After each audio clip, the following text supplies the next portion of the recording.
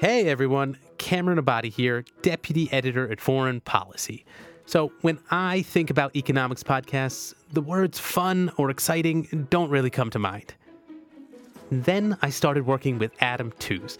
Readers of FP know Adam as an economic historian and a popular author. But he's more than that. In some ways, he's an encyclopedia about everything.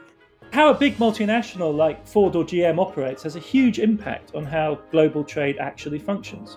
Tooze knows the economics of climate change when it comes to things like cap and trade.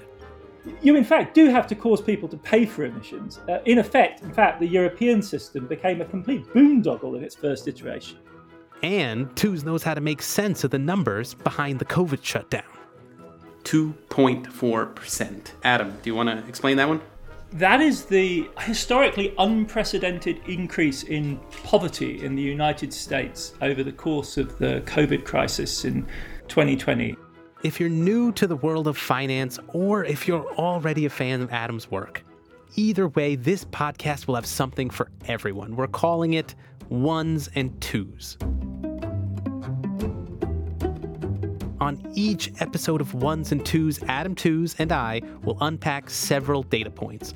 We'll be talking about numbers from the week's news and numbers from way off the news. Maybe we'll be talking about the size of the global housing market, or maybe we'll just be talking about life. The story of American life expectancy in the last decades is a scandal, frankly. In 1965, the US had a life expectancy of about 70, which was very similar to that of Japan at the time. By 2018, life expectancy was 78.5, where we are now. And in Japan, it was 84. Yes, there's going to be some numbers and a lot of context, but don't worry, it'll be snappy. We don't exactly know what numbers we'll be talking about every week, but I'm pretty sure you won't look at the world the same way. Or at least, you'll just seem smarter around your friends. Go ahead and subscribe to Ones and Twos. That's TOOZE, Foreign Policy's weekly economics show, launching this September, wherever you get your podcasts.